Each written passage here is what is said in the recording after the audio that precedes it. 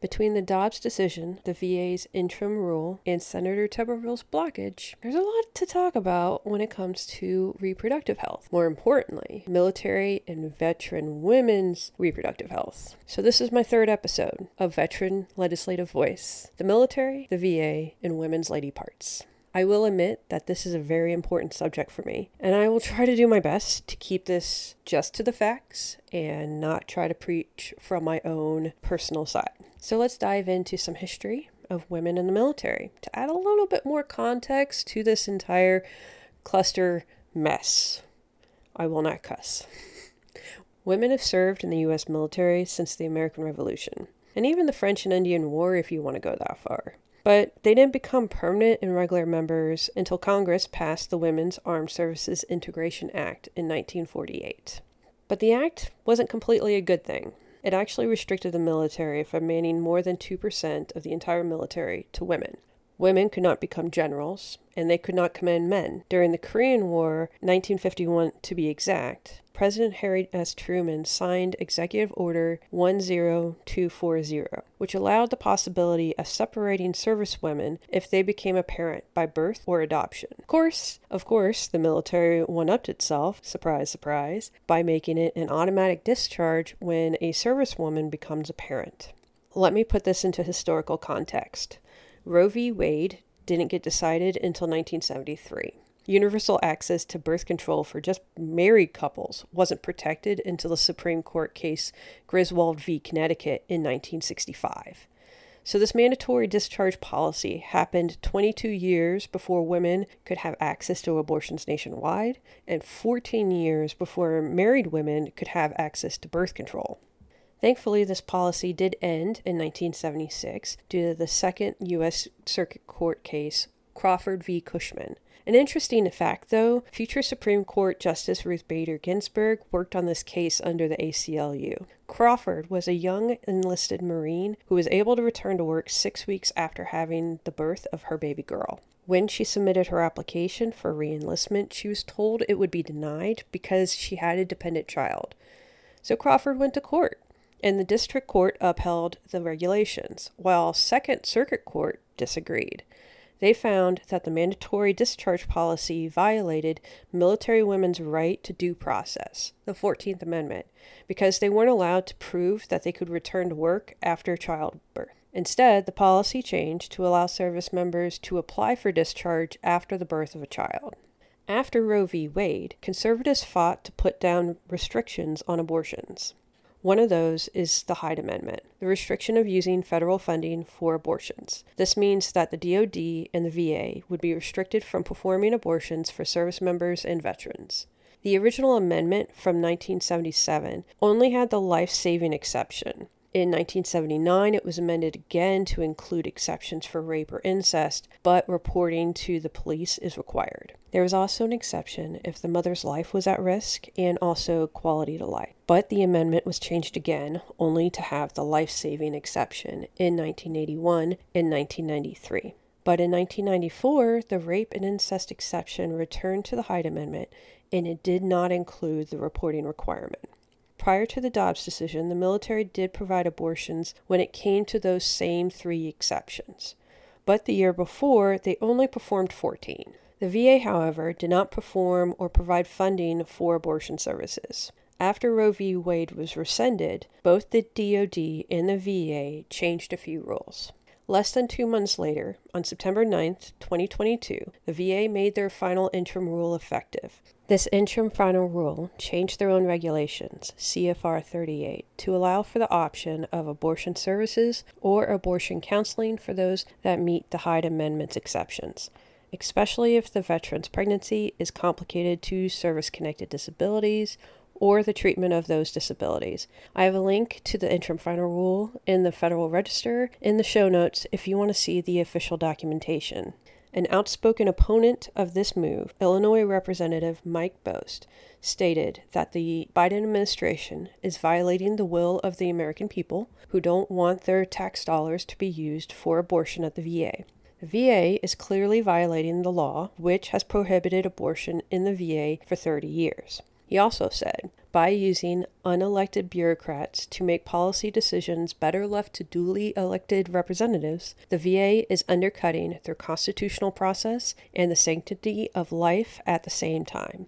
This executive overreach is frighteningly common under President Biden. He said, "It is illegal, wrong, and it must stop." Again, I am trying not to put my personal side into this, but I will give you an example of something that the VA has done without the duly elected officials. The VA has been able to amend CFR 38 without any problems from elected officials. For example, they started a presumptive condition list for burn pits months before Congress finally passed the Honor in Our PACT Act. There was also a congressional hearing done by the House Veterans Affairs Committee, and I included the link in the show notes so you can watch it yourself. One thing to note in this hearing is that those congressmen against the abortion policy really wanted to know the guidelines provided on how and why they would recommend abortion services when it comes to the health of the mother. However, the medical providers as witnesses didn't want to nail down specifics because it would possibly leave someone out by doing that. Since the interim final rule has been made effective last year, the House Republicans have demanded data on the VA's abortion procedures. They want more in-depth data on the number of abortions performed and where the procedures took place. Per the Military Times, in May, the VA officials told committee members that they had provided 54 surgical and medical abortions over the course of 9 months.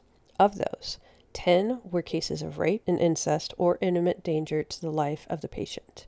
The others fell under the general category of adverse effects on the health of the veteran. But Secretary McDonough, in response to the committee, declined to release any more specifics on the procedures, citing patient confidentiality. Committee members have not received any updates since then. The committee members wrote a letter to the VA, and the letter dismissed the VA's privacy concerns and demanded more information, particularly on what was included in the health concerns category used to justify abortion services. Senator Tommy Tuberville of Alabama had introduced a bill, Senate Joint Resolution 10, a joint resolution providing for congressional disapproval under Chapter 8 of Title V, United States Code, of the rules submitted by the Department of Affairs relating to the reproductive health services. The senator forced the vote on April 19th, and it failed 48 to 51, mostly along party lines, except for Senator Joe Manchin of West Virginia, who voted for the bill, and Senator Murkowski from Alaska, and Senator Susan Collins from Maine, who voted against it. Okay, crawl myself out of the rabbit hole for the VA side, and let's cover some of the DODs. 4 days after the news broke, the Undersecretary of Defense published a memo called Ensuring Access to Essential Women's Health Care Services for Service Members, Dependents, Beneficiaries, and Department of Defense Civilian Employees. Allow me to read directly from the memo.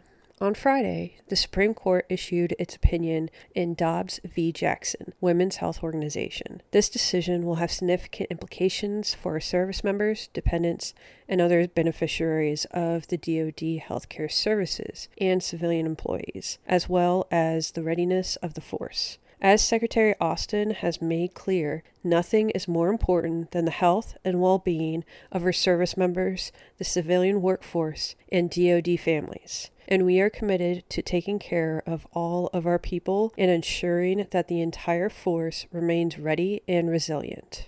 The memo also reaffirms that the DoD is restricted from performing abortions and paying for those services due to the Hyde Amendment.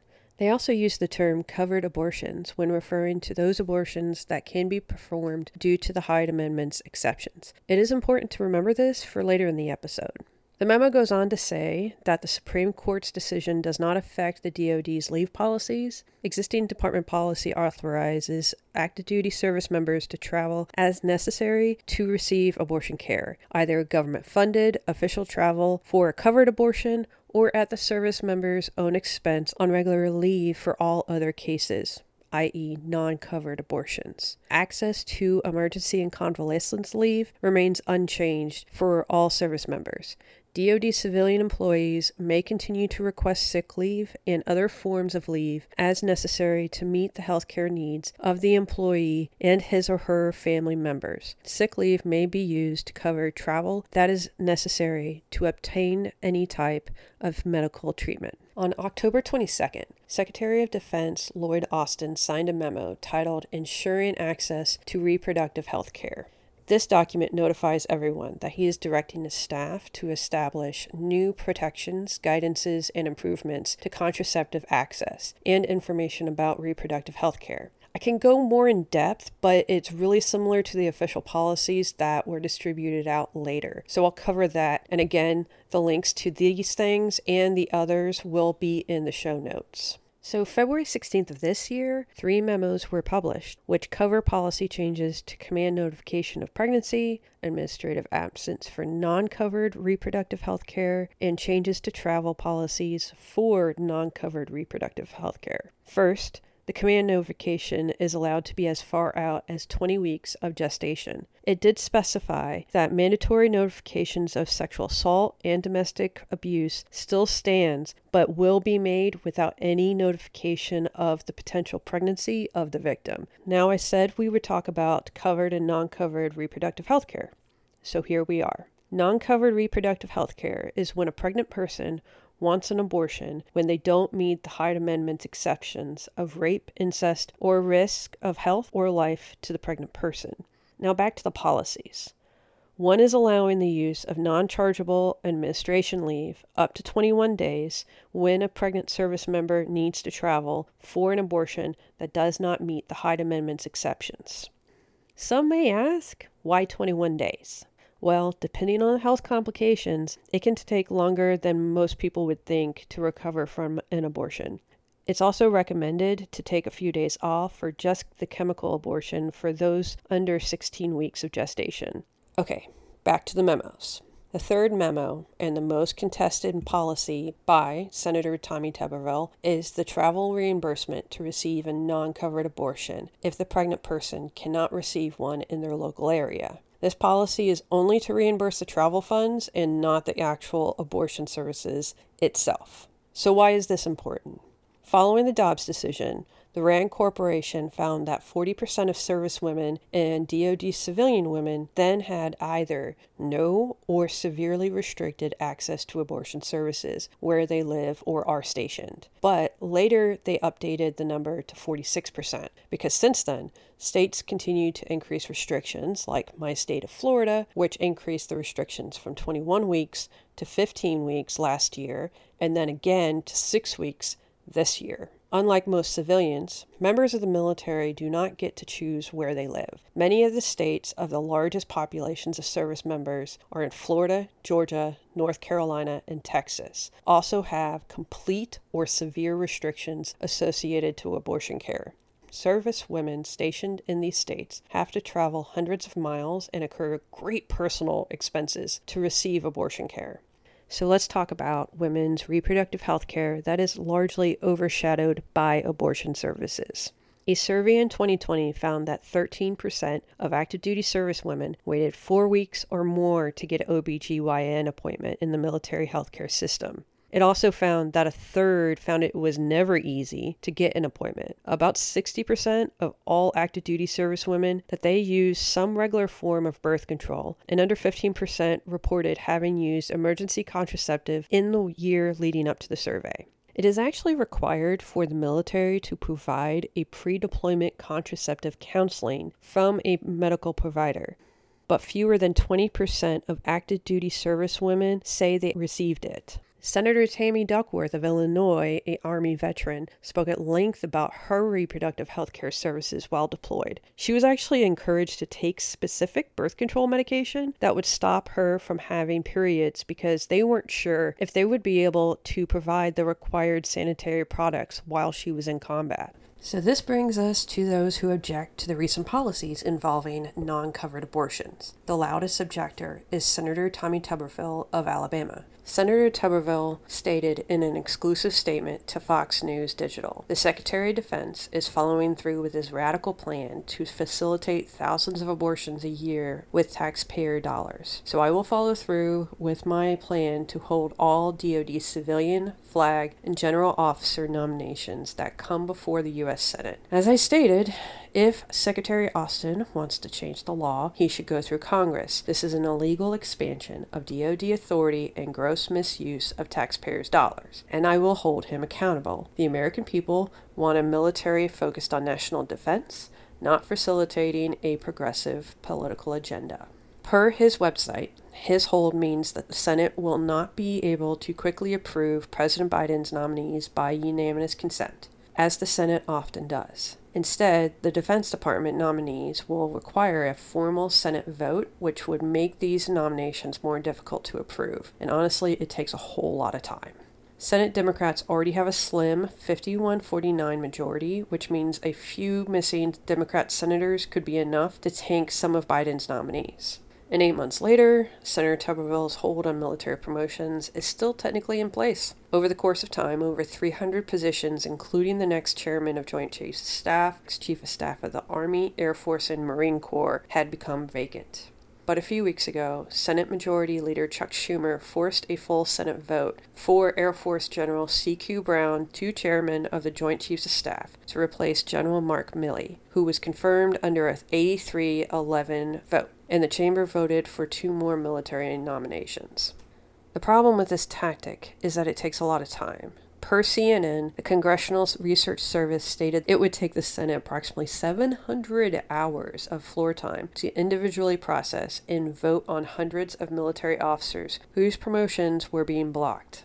Back in July, a letter was sent to Senator Jack Reed of Rhode Island, the chairman of the Senate Armed Services Committee. It included legal analysis from Christopher Schroeder, Assistant Attorney General Office of Legal Counsel. This analysis states the DoD's travel policy for non-covered abortions is completely legal. The House also tried to repeal Secretary Austin's October 2022 memo titled Ensuring Access to Reproductive Health Care, and to remove all funds allocated to that memo. House Republicans tried to do this by having it in the National Defense Authorization Act, H.R. 2670, which is the congressional bill that funds the Department of Defense. The frustrating part is that there are some decent things related to the memo, like a walk-in contraceptive clinic, which sounds pretty needed by what the RAND Corp found and the statistics that I brought up earlier. But the GOP, who pushed for this amendment, became pissed when the Senate removed this and other pieces of legislation when they were done with it. So this didn't help the whole budget fight that's been happening leading up to October 1st and the last-minute continuing resolution. So I apologize that this sounds completely different. I accidentally killed my mic, and I need to change my ending because everything that's been going on in Israel, I really needed to bring home something here. That because of Senator Tuberville's position on the military's travel policy to get non-covered abortions is actually affecting how we are handling the war in Israel, because Senator Tuberville's bloc also blocks the appointments to ambassadors to certain countries. And Senator Tuberville thinks that what the military is doing is completely illegal, despite the fact that with his background as a football coach and not the law, we are supposed to take him up on that. And let me remind everyone that Senator Tuberville has a Bachelor of Science in Physical Education, while Defense Secretary Lloyd Austin had included in his letter to Senator Jack Reed a legal opinion from Assistant District Attorney Christopher Schroeder. Mr. Schroeder began his legal career in 1974 He is a graduate of Princeton University for his bachelor's, and he has a Master of Divinity degree from Yale Divinity School, and he also has a JD degree from University of California, Berkeley School of Law. He has been practicing law since 1974, 49 years worth. He retired earlier this year, just after his legal opinion was sent to Senator Jack Reed. Mr. Schroeder has been working for Congress under the United States Senate Committee. He has worked under President Obama and also President Biden in the Department of Justice. So weigh your opinions on those two. I never thought I would have to cover women's reproductive rights and the war on Israel, or rather any war at all, anywhere in the world, in the same breath. But here we are. So that's how women's lady parts and the war around the world come together.